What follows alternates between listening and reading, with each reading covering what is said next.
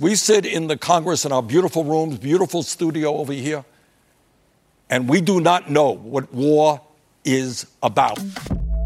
I met with the mothers of the young men who lost their lives in that war, met with the wives, met with the kids.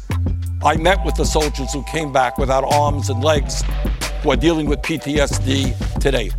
War is a horror. And it's time politicians understood that we have got to do everything humanly possible to avoid war.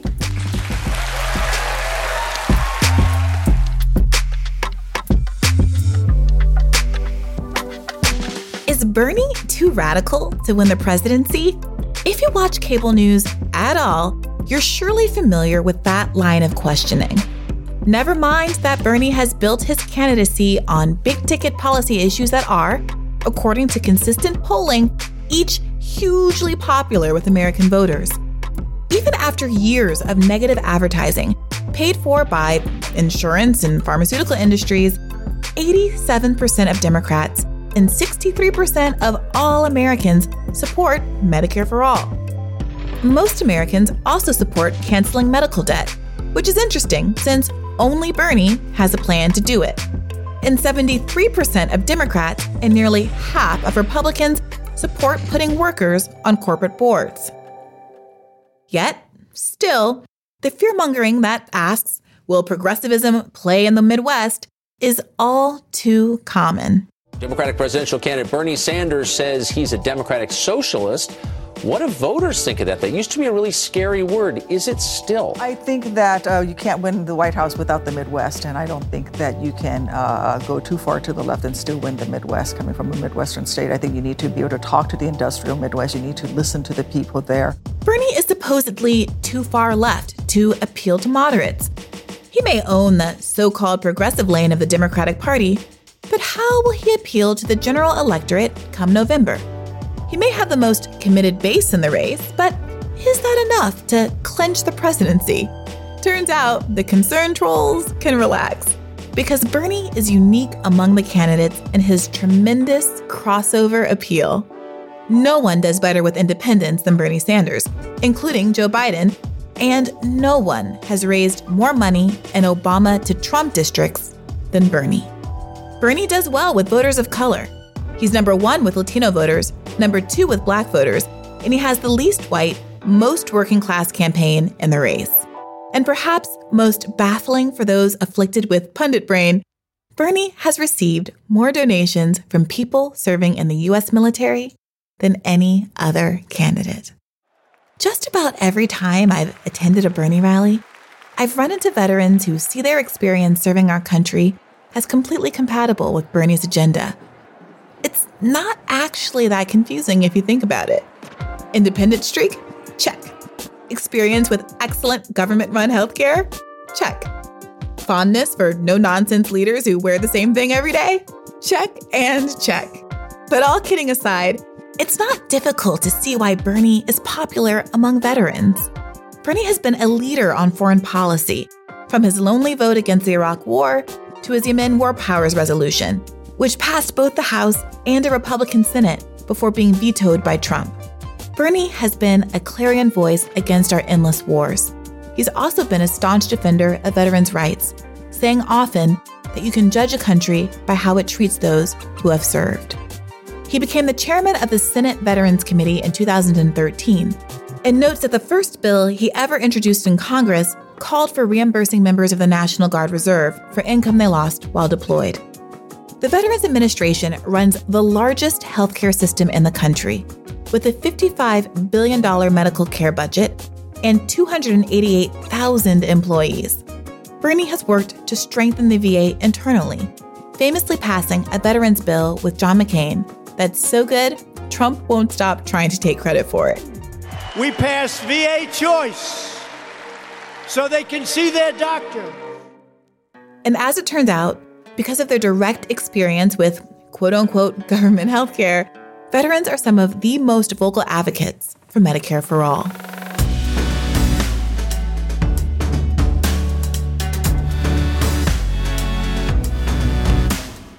This is Hear the Burn. a podcast about the people, ideas, and policies that drive the Bernie Sanders 2020 campaign and the movement to secure a dignified life for everyone living in this country. My name is Brianna Joy Gray, and I'm coming to you from campaign headquarters here in Washington, D.C. This week, I spoke with two veterans about why they support progressive politics. First, I chatted with Kyle Bibby, a Marine veteran who was also an organizer with Common Defense, a grassroots organization founded by veterans who opposed Trump's corrupt agenda of hate. Next, I chatted with Hector Barajas, a Mexican-born U.S. veteran who was deported after his service and who now runs an advocacy group called Banished Veterans for deported veterans. Before we get to it, I just want to remind you that if you haven't already, please download the Burn app. Start organizing your friends, sign up to make calls or texts for Bernie, or travel to an early state and knock doors. Note that during last week's debate, Bernie had the best fundraising hour of this entire race. We raised $1.7 million for more than 100,000 small dollar donors in one day alone. So thank you so much for supporting this movement. We are so close. We got this with your help. I'm so glad to be joined today by Kyle Bibby, who is a veteran, co-founder of the Black Veterans Project, and an organizer with Common Defense. Thank you for joining us, Kyle. Thank you for having me. So can you tell me a little bit about these organizations, perhaps starting with the Black Veterans Project? Why did you feel a need to start a group particularly dealing with the issues that Black veterans face? So a friend and I, we were both graduates of Columbia Policy School, and we started realizing during our journey through the VA, post-military, that there are a lot of discrepancies that Black veterans are facing out in the community.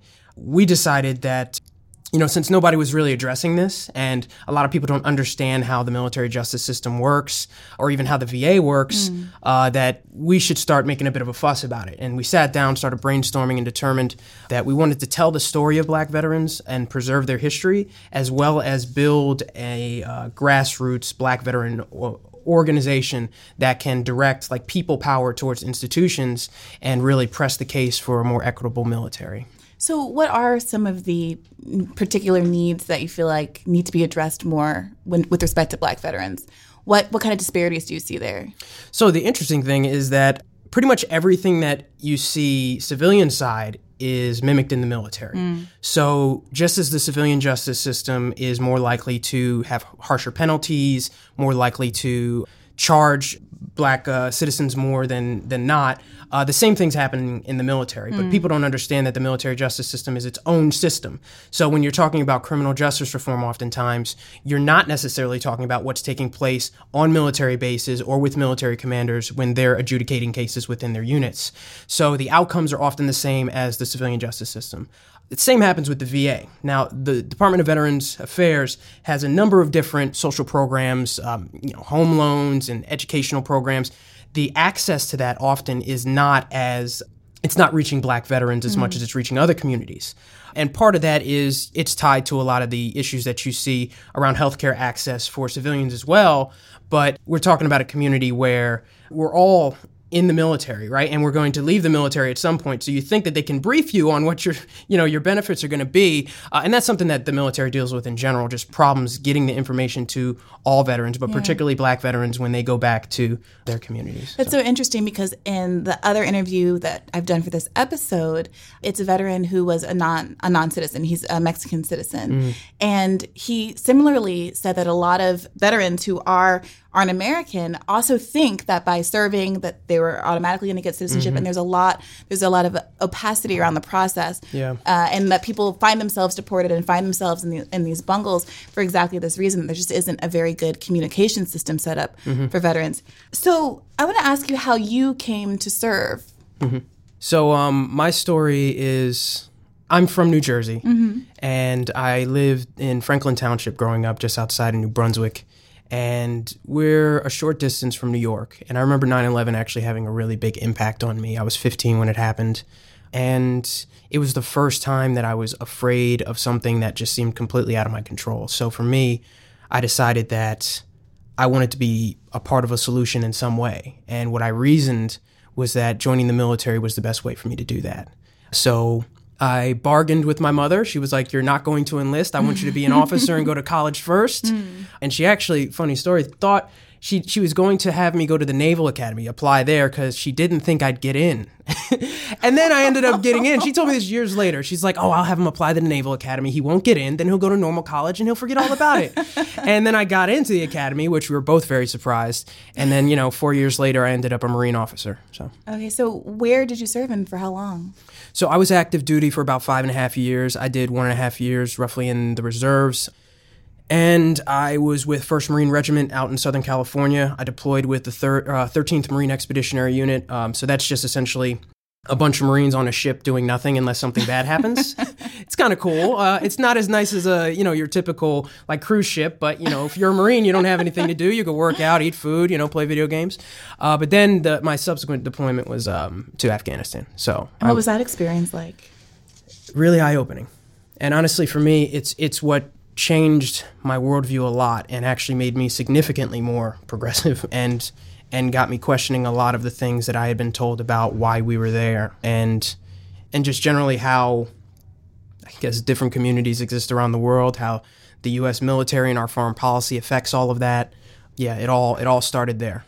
So tell me more about that, because I think for a lot of people, there are certain stereotypes in their minds about what the politics of people in the military are like, and they might be surprised by the idea that your experience overseas, in particular, made you more progressive.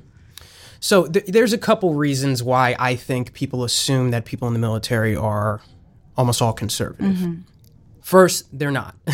Most people in the military are actually more likely to be anti-establishment or anti-authority, which is a bit counterintuitive, right, because they're in the military. But generally, their politics is such where they generally are more independent-minded. They don't like political parties.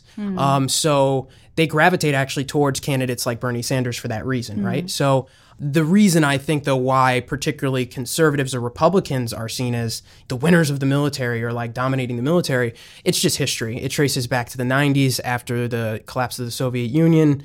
There was a massive cut in military funding that happened during a Democratic president. The culture of the military then was, oh, it's the Democrats' fault. They'll cut your pay, they'll cut your budget, and that just carried over. So a lot of the senior staff, NCOs, staff non-commissioned officers, and senior officers now, they remember that, and they have kind of a maybe a bitter feeling towards some Democrats. And in general, I think there is maybe a bit of a leaning towards folks who are, particularly during wartime, might be more interested in international endeavors to quote-unquote spread democracy, right? Yeah. So, but ultimately, most of the people who are joining the military, they're apolitical. And it's their experiences in the military that are going to form a lot of their political opinions. And the people that are progressive in the military, the folks that are, and I mean, Bernie Sanders does really well among veteran donations and donors. I mean, those folks they're resonating with that worldview, that people deserve human rights and dignity. And some of the ways that you unfortunately learn it are when you're overseas and you see people who don't have it. So you now organize with Common Defense. You organize, it's an organization that organizes progressive veterans, yes, right? And I wonder if your experience being in the military and kind of being in close quarters with people with a really broadly diverse political and personal backgrounds, if that has taught you anything about how to reach out and communicate to people here now who are so ideologically diverse and are kind of increasingly balkanized, increasingly feeling like we're divided up into political buckets that are very difficult to cross. Yeah. Common Defense is a very interesting organization and fun, quite frankly. I'm really lucky to be one of their lead organizers. We always say that, well, not even say, there's evidence that when veterans are doing things like canvassing or trying to do a one-on-one or just talk with people, generally people are more receptive, and especially other veterans. I mean, and politics aside, it's oftentimes it bridges a gap that might otherwise be difficult to bridge. So we definitely use that to our advantage. And one of the biggest campaigns that we run is actually called the End the Forever War campaign, of which the first signer was Bernie Sanders. And that campaign is generally, for me, when I'm meeting new veterans and I want to see if they want to get involved, I start there because Among veterans, it's almost 70% or higher, roughly, that believe that these wars have gone on too long, that they haven't really served to make the United States safer, and that oftentimes they ultimately make us less safe. So we can get folks from across the political spectrum with issues like that. And then from there, we talk, again, about a lot of the different issues that I think Bernie Sanders really talks a lot about. People feeling like wages are just squeezing them. Frustrations around healthcare access, particularly for veterans. Right. The suicides that veterans deal with. I mean, every single service member I know knows somebody, unfortunately, who's either attempted or completely went through with a suicide. For me personally, I know 5. Wow. So Gosh. This is all about mental health access. And for folks who might not have close access to a local VA. Or just in general, not even just veterans who deserve good health care, right? I have health care for life, but, my friends and family don't, and making sure that that's something that a community can get, it's imperative. So, we really push a lot of those issues, and oftentimes that resonates with veterans across the board. So. I always want to ask people who are actually organizing, who are doing door knocking, to give us some insight into the kinds of conversations they're having. Because so much of the political discourse, especially when you're talking about the mainstream news, is an abstraction. And so, what kinds of responses do you get when you're going door to door? Yes, being able to connect with people better because you're a veteran and there's an earned respect that is inherent to that relationship. But then you're talking about progressive issues that haven't always been as front of mind, that are kind of newer to the fore, and who there are, broad swaths of the country that, at least according to the mainstream media, find to be kind of radical and too far left. Is that something that you've encountered in your experience? And how do you bridge that? It's interesting when people talk about how radical or unpractical like some of these policies are, because that's not our experience at all. What we've seen is, like, when we talk to people about healthcare access or things like that, most people actually do think that everyone should have access to healthcare, and it shouldn't necessarily be about how much money you can put forth. The question becomes, well, how can we pay for it, this and that? And I mean, that's for the policy wonks to figure out. Like, organizers aren't going to sit there and break out the charts and the budget tables. But nonetheless, the values are there. That worldview, that respect for human rights and dignity is consistent. And when we have these conversations with folks, and same with ending the wars, like I said, we can bring in almost any veteran with that. And also acknowledging that maybe these wars were a mistake from the beginning, right? Yeah. So from what I've seen, the gap isn't as wide as I think people would have folks believe. And I also think that getting out to people, meeting them where they're at, and trying to have a conversation, oftentimes it's a lot better than, being talked at, which is kind of what the media does a lot of times. Yeah. They want to tell you what people are thinking, but, I'm skeptical, I think, sometimes at how divided we truly are. Now, I know it hasn't all been a walk in the park now when you're having these conversations with people either you served with or you encounter in the course of your organizing. I mean, what do you think is the biggest obstacle to connecting with someone from the other side of the aisle? And do you have any tips for listeners about how to get past it? I mean, do you have any truly knock down, drag out? I mean, because I follow you on Facebook, and I've seen you have a Facebook argument or two. Yeah, I mean, I think in general, well, particularly among my Facebook friends, they all know where I stand. But I think in general, there's rarely been times where things have been really tough for us. And granted, I will certainly check my veteran privilege in the sense that when we go to meet with folks, veteran or not, oftentimes it's a shame that I think sometimes get all this, reverence, because I think everyone should have access to healthcare, right? Wouldn't it be nice if we all had the VA? Right. Right. But, it's still something that I think we get when we do meet with people. People aren't going to sit there and necessarily call me a crazy libtard when, when I'm like, hey, by the way, I was a Marine infantry officer for several years. And they're like, oh, well, okay, we have agree to disagree. It's like, so checking that. But I mean, most of the time, we don't really deal so much with folks who are tough on us for our worldview. Figuring out what issues I think that there's a lot of common ground, dwelling there, and then just kind of peeking out here and there is generally what we try to focus on when we're dealing with someone who might not be the same ideological spectrum. Yeah, I think that's interesting because I find a lot less resistance myself than you would guess based on how I think the media characterizes our campaign and characterizes rather any progressive movement in this country. And I think it is because it is so policy focused, and that the policies that have been chosen are precisely those that are popular. So when we talk about populism, I mean, oftentimes it's a conversation about what Trump is doing with this kind of faux populism and, injected with nativism and all of the xenophobia, et cetera.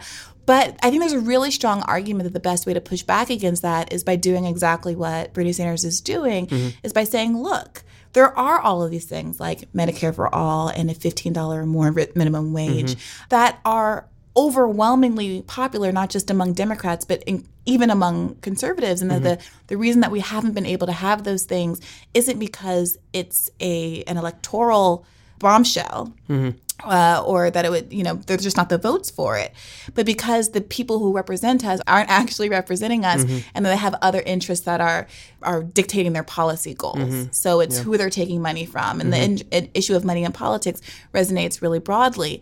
So it is strange. I asked you that question, but I think I would have had a similar answer, that it's not actually that tough a sell when you're talking about policies as opposed to, personalities or some of the other factors that have sometimes driven politicians on both sides of the aisle that have been kind of front and center in terms of how they've identified and how their pitch has been, likability, things like that. Yeah. Not to say that I don't think Bernie Sanders is very likable. Oh, sure. Yeah. No, I definitely agree. I think, and you got to be a little strategic in your conversations, so when we tell people we're vet organizers, we don't immediately start off with, we're progressive vet organizers and we're looking to totally lift up this full socialism now. Yeah, like we're not like going that route. But yeah, we have the conversation about values, about outcomes. Imagine a country where people didn't have to struggle to make ends meet, where people who worked full time were getting wages that they could live off of. Who wouldn't like that, right? Yeah. And then you start asking the questions about, okay, then what policies can we enact? Oh, by the way, there's a guy who's doing this. You kind of work your way there. And that's how I think you gain a lot with folks. But I mean, for us also, a lot of folks are just disengaged. Like I said, I mean, for veteran organizing, there's actually a good amount of veteran organizing that happens on the other side. Conservatives go to great lengths to organize veterans, and they're effective at it. And it's something that I think on the left that people have not necessarily invested in as much as they should. Now, Bernie Sanders has. I actually know his veteran campaign, advisor, right? Dennis White. He actually went to the Veterans Organizing Institute, which is a program with Common Defense. So I've done organizing work with him, yeah. And a couple other campaigns, like Liz Warren has one, I think Pete Buttigieg. So it's happening slowly, but you lose every battle you don't show up to. And as long as the left isn't trying to have this conversation and also demonstrate that these policies help you. Yeah.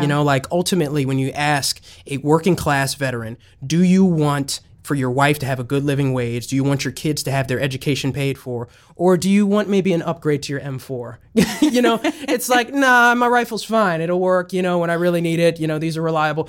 I don't need like billions and billions of dollars necessarily to keep going towards corporations and billionaires who, although might be making the next, advanced piece of equipment, whatever, what people still are concerned most about in the military as well is what's directly in front of them. And that's their families, that's their wages, that's their health care, it's things like that. So and that's such an interesting point because for so many people, supporting the troops ends up boiling down to increasing a military budget. But a statistic that I recently realized and have been parroting 24/7 because I find it to be so visceral and compelling is that it would cost $81 billion to cancel all medical debt, which is the same amount that many Democrats, including lots in the presidential field, voted to increase Trump's military budget by, right? So it really does seem to be this priority issue. The folks who ask how you're going to pay for it don't ask that when we're talking about increasing the military budget of a person who everybody agrees is not well suited to have their finger on the button and to have the power that he does. At the same time, the questions emerge when we're talking about medical debt, where 500,000 people in the wealthiest country in the history of the world are going bankrupt every year from medical debt. Yeah. Do you find that people are kind of stuck on that, on the kind of narrow definition of how to support the military? Is that something that you talk about as you're organizing people, how best to support the military? Oh, yeah. I regularly rant about this. I think I don't expect everyone to have a deep down understanding of where exactly every dollar is going for the military budget. But when you look at discretionary spending, and, for those who don't know, discretionary spending is essentially the money that's allocated every single year. So when they say that they have a spending bill, most of that is what they're talking about. And it's, I want to say, about a third of the total spending that the federal government does every single year. Half of that is DOD. The other half of that is everything else. So Department of Justice, Housing, Health and Human Services, all those other departments that we talk about that are cabinet level agencies, they're being funded with roughly the same amount of money that just goes to the Pentagon, that just goes to DOD. And within that, people think that when you're cutting the military budget or even holding it steady, right, you're talking about holding steady military pay. Military pay is about, I think it's roughly 150 or 60 billion.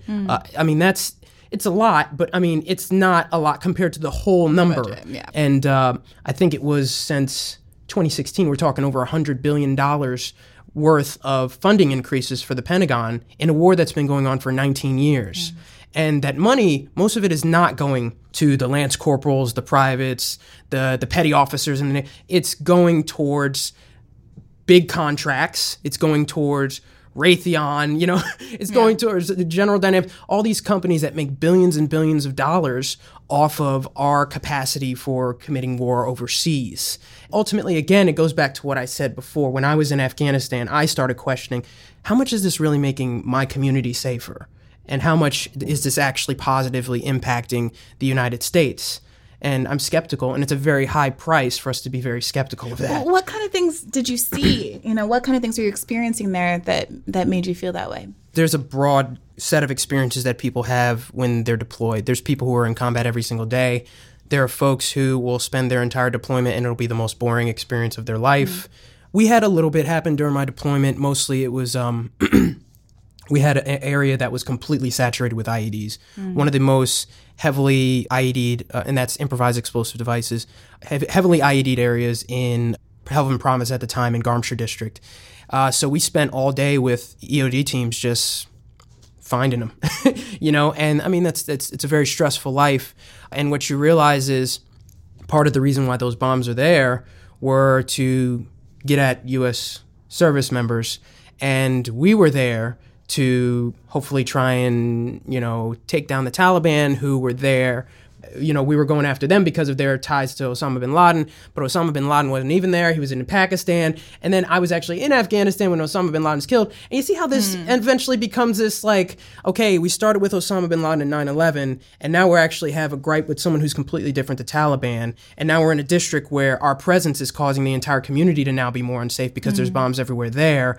You start questioning, ultimately, what is this serving in my community? And what has this impact been on their community?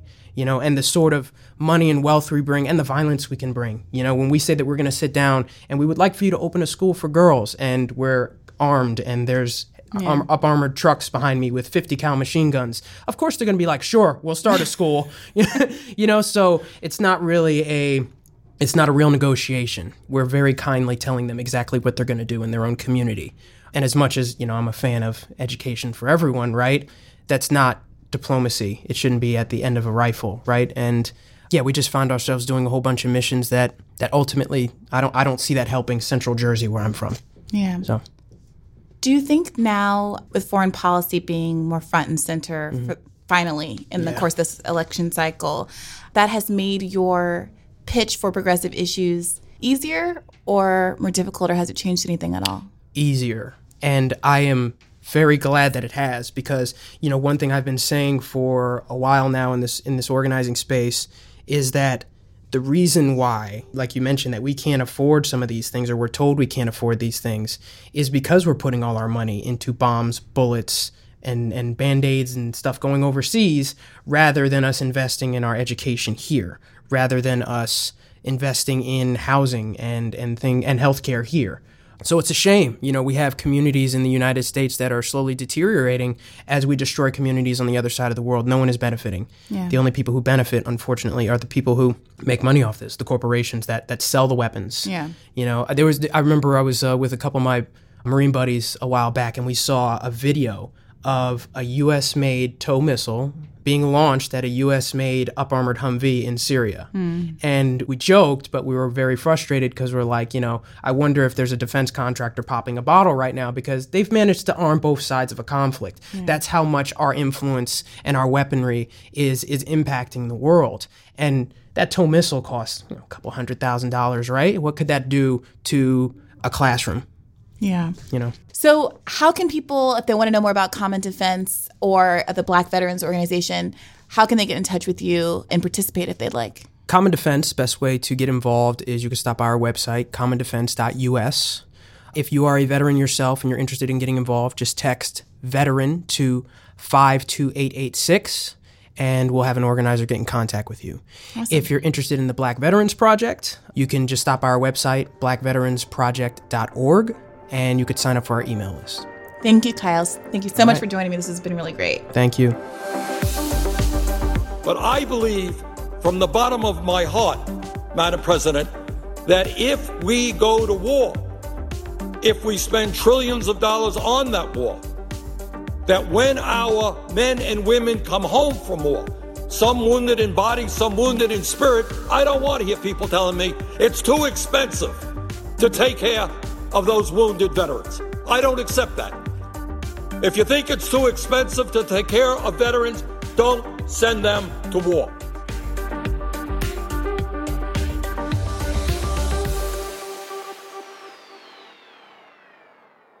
I'm so glad to be joined today by Hector Barajas for this episode that we've been wanting to do for a really long time about veterans. And your story, Hector, is really fascinating and one that I don't think many people are aware of in terms of what you've gone through. So, Hector, you are a person who has served in our armed forces, but who was also deported.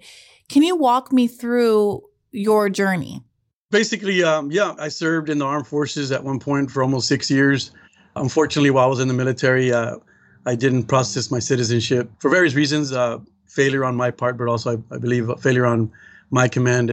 I served in the U.S. military with a green card. I was a legal resident, came to the United States at the age of 7 years old, grew up in Compton, California, grew up like any other American kid. I believe, we did, back then we did the Pledge of Allegiance, we saluted the flag, watched the G.I. Joes and, listen to music that, pretty much I think we all have a connection with. And even though we grew up in different communities, like, I grew up in Compton, was predominantly African-American, Hispanic, there's still certain things that we can all kind of relate to, like, I don't know, like Christmas watching Frosty the Snowman, or, stuff like that. For sure all the kids watched. So there's a lot of things that I grew up as an American, and that was part of the reason why I joined the military. Yeah. Unfortunately, when I got out of the military, I ended up getting in trouble. I went to prison. I was involved in somebody fired a weapon, discharged a firearm. And I'm not very proud of talking about that, but it's something that happened, and, it's unfortunate. Nobody was hurt, but I ended up going to prison. I ended up eventually getting deported, and I snuck back into the country a couple of years later. No, actually, like 6 months later, I snuck back in, and then I got caught again, and I finally was deported in 2010, and I had started a family already, so I didn't want to have the risk of just getting pulled over again. And every time I got pulled over, they would impound my car and take it away. That would be like $1,000, and that probably happened like 6 or 7 times. And I just didn't want to go through the whole deportation thing and prison and jail. And I'm like, you know what, I'm going to try to do it the right way. So I decided to stay in Mexico. And previous to me being deported, I actually worked with other veterans that were also facing deportation.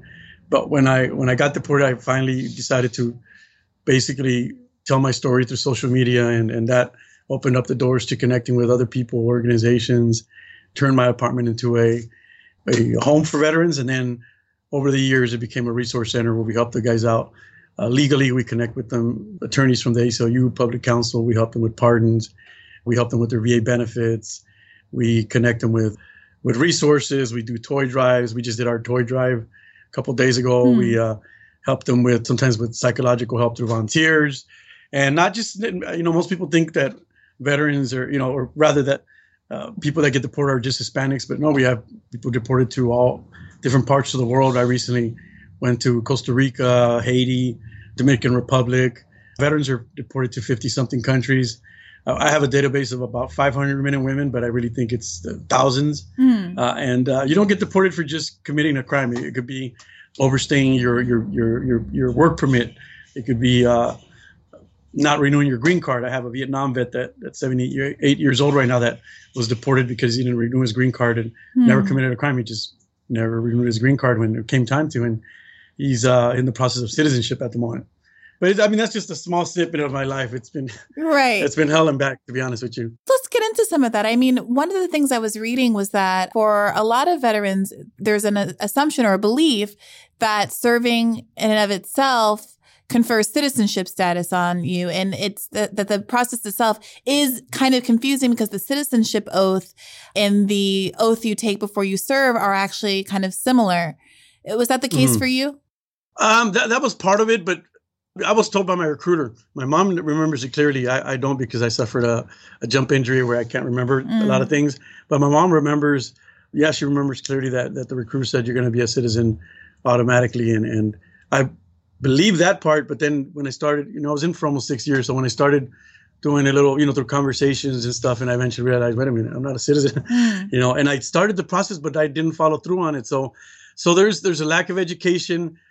Yes, there's a process, but if you have, let's say, during any given time, you could have 30,000, 60,000, whatever. During World War II, we had over 200,000 immigrants that served during World War II.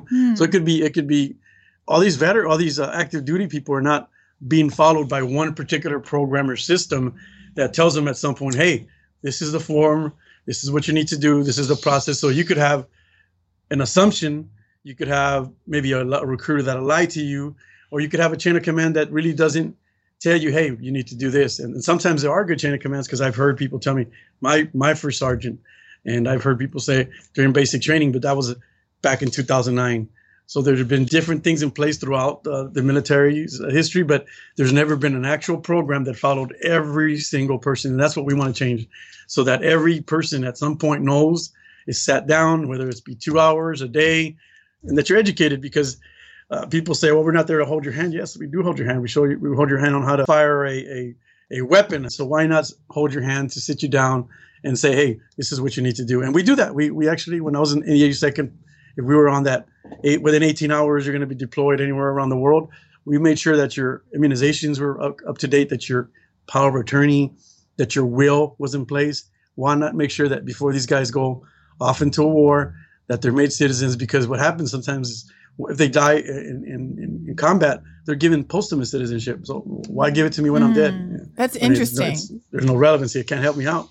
My spouse may still be deported. Yeah, the contrast between the amount of structure and how much clarity there is in the military with respect to other kinds of things as compared to the path to your immigration status is kind of glaring. And I was surprised to read about how you have, as a veteran, a right to VA care, but until your advocacy, hadn't been a lot of, real accommodation for people who had been deported, who, despite being deported, still have the right to access medical care. Can you tell me a little bit about what that work has been like? Sure. So basically what happens is, because we're veterans, and if you have honorable discharge, you technically are supposed to have, that doesn't get taken away from you. So we've been able to figure out ways of getting them their check, their disability rating, get them to get that initial exam.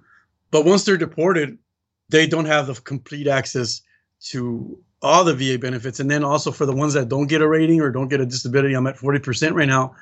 Besides my check, these other guys that don't have a disability rating, hundreds, not thousands, they don't have direct access to what they should have. It's because there's no law saying you don't get it taken away from you. You just don't have access to it. So, these are hundreds, if not thousands, of people that are all over the world that don't have access to that basic healthcare. And depending on what country you're living in, it can be very difficult for basic healthcare. Like in Mexico, it takes months sometimes to get seen for certain things, and it's very bureaucratic. Yeah.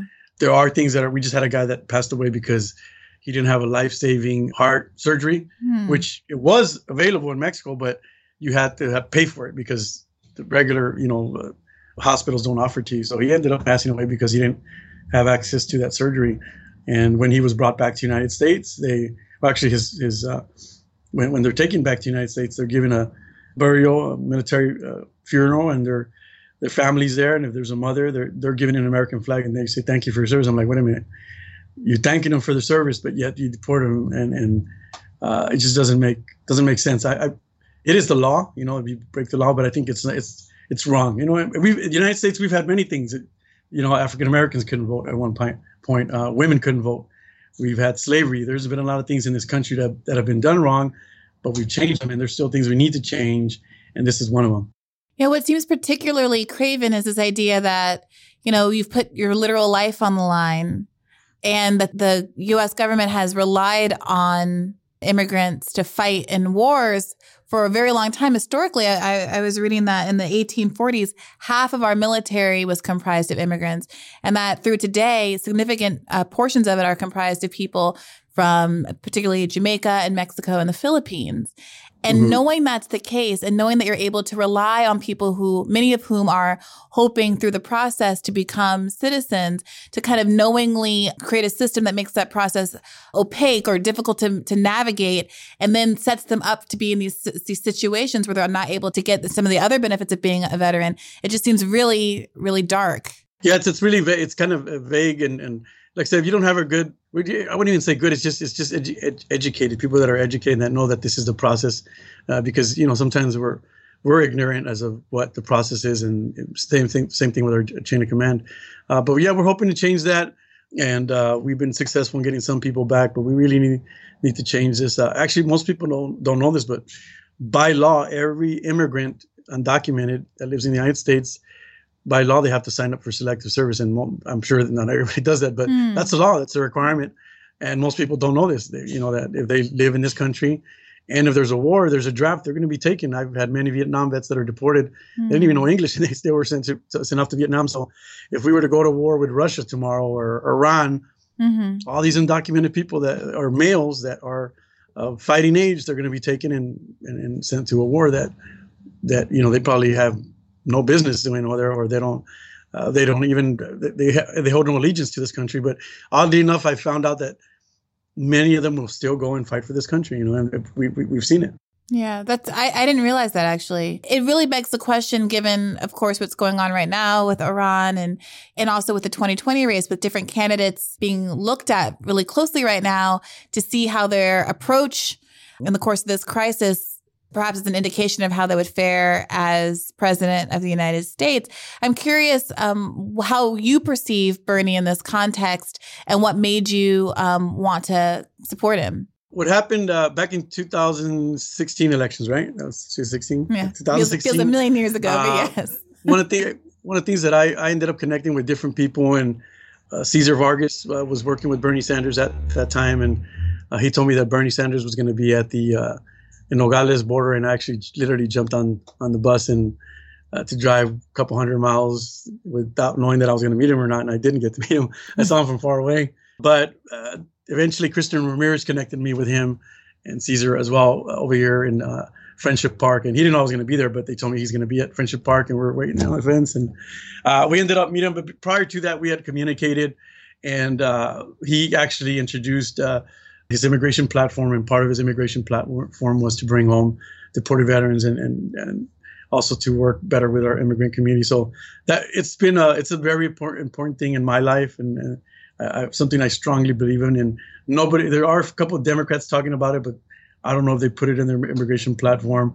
But I really that's what really drove me to supporting Bernie Sanders, and I'm barely learning how politics works, and learning, because I'm barely going to vote for the first time in 2020. So I'm learning how this all works, voting, and to start learning what the candidates are about. So I'm barely in the process, but that's what gets me, and that's what's important for me right now at the moment, for me and the people that I work with. So that's why I'm supportive of it. If there was something I didn't like, I don't even care if it's a Democrat or Republican. Really, to be honest with you, I just want to make sure that the candidate is right for me, right? And that's what I see in Bernie Sanders, and it's important for me, and that's why I'm going to vote for him in 2020 and I'm excited. There are people that don't have this opportunity that would like to, and there are people in this country that have this opportunity and they don't go out and vote. So it's very important for us to vote, because we complain about our communities and what's going on in the government, but we don't go out and vote. And we need to exercise that power, And but that's what drove me to him. And then, one of the things that really struck with me is when I met Bernie, he didn't ask me, because politicians, they're the first thing they're going to ask is, well, what did you do? And I've had that happen especially when I'm Skyping or whatever. So he didn't ask me like, what did you do to get here? Obviously there was a reason, right? And he didn't ask me. He just said, thank you for your service, and we would like you on this side of the border. So I'm like, wow, that's amazing. Obviously, you do want to know why, what happened, but that was pretty cool, and I'm excited, and we'll see what happens. So what is your immigration status right now? You're Skyping from Tijuana? Yes, I'm actually in Tijuana right now. I continue to do my work. It's been almost 2 years, and I had committed for a year to continue this work, but I want to make sure that I have a good platform, a good that I leave everything in place so that if I'm here or not, that this work continues, and because it's important for me. It's I could be working right now, making some decent money and going to school, but I wanted to make sure that I make sure that my men and women are taken care of, because it's very important. It really is. It's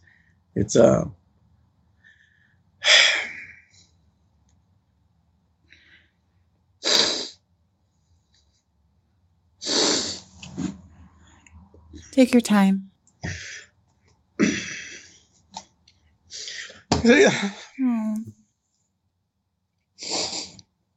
Hector, it's deeply meaningful. It's deeply meaningful. Please take your time. It's very important for me, the work that I do, and there's been times when, if it wasn't for the support of my parents and people, I wouldn't be here. Yeah. And I have people that have lost their lives or that depend on that we change these laws. And it's literally a matter of life or death for some people, that they have the support system, that whether it's veteran, like I said, even our veterans, that, the ones that are on the streets, the VA system, we've heard many times where people taking their lives in the parking lots, and people that are homeless, struggling, so it's not just about me, but there's a lot of things that need to change in this country. And it's a matter of life and death situation for some people, Yeah. Yeah. I think there are a lot of pundits who kind of treat politics like a game, and people like you, and, we don't end up on TV so often. And the issues that are truly life and death are kind of dismissed as though the differences between the candidates don't matter. A candidate who doesn't have a policy to return deported veterans and a candidate who does, it's not just a bullet point on a chart to someone like you. And for all of these policies across the board, sometimes people get mad at us for saying it's life and death. Sometimes people get mad at this campaign for talking about how extraordinary the stakes are with respect to veterans, with respect to the environment, with respect to the homelessness crisis, right? But the reality is they are life and death. And I don't think that we should back away from talking about how serious these issues are. And I really want to thank you for taking the time to come and share your story with us so that more people can realize how much this election matters and commit to vote, as you've said. So thank you, Hector. Yeah.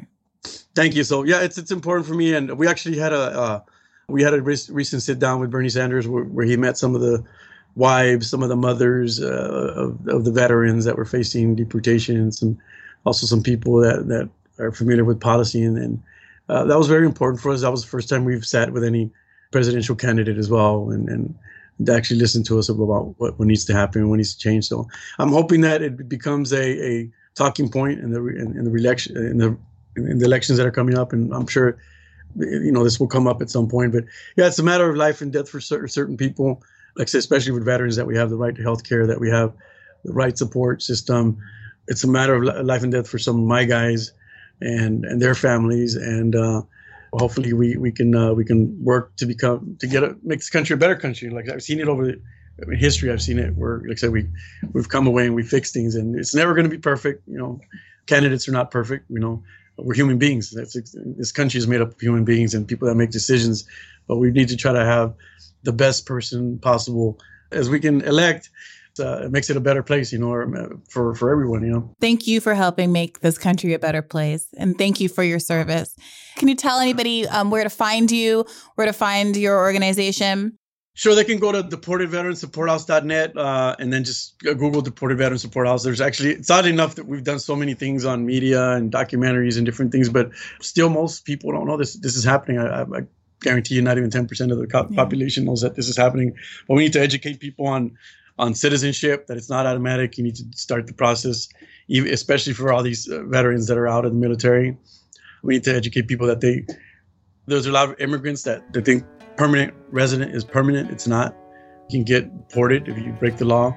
And also, if you want to change this country, then go out and get your citizenship. And if you want to change this country, go out and vote. It's important. Thank you, Hector.